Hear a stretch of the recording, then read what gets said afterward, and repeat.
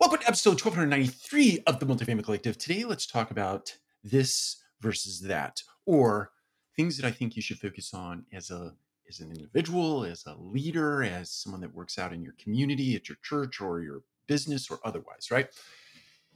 The things that you should focus on, this versus the things you should not focus on, that. I break down into three areas. One is opportunity versus problems. Always focus on the opportunity. It doesn't mean that you won't have problems. It doesn't mean that you need to fix problems, but don't get drawn into or down because of a problem that you have to solve.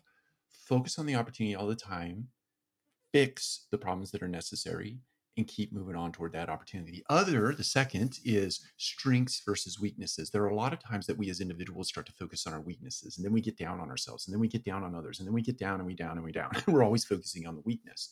Now, that doesn't mean that you shouldn't shore up those areas of weakness in your life, be it surrounding yourself with people that have strengths that you don't, or putting yourself in scenarios where you're supported in areas where you have a weakness versus those areas where you have strengths. Go out and really double down on those areas in your life so that when you get out into a circumstance where you have adversity striking you, you can exercise your strength and you can allow others around you to exercise their strengths.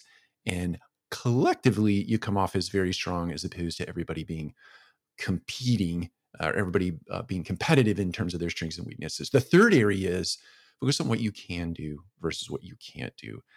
Again, many times we get into this scenario where somebody might come to you and say, hey, we want to do this new thing. And your default gut reaction is can't do. And here's all the reasons why. Versus, okay, I think we can do that. We have to sort of hedge for this downside. We have to be considerate of this or be mindful of that. But yes, we can do it. And then we go about figuring that out.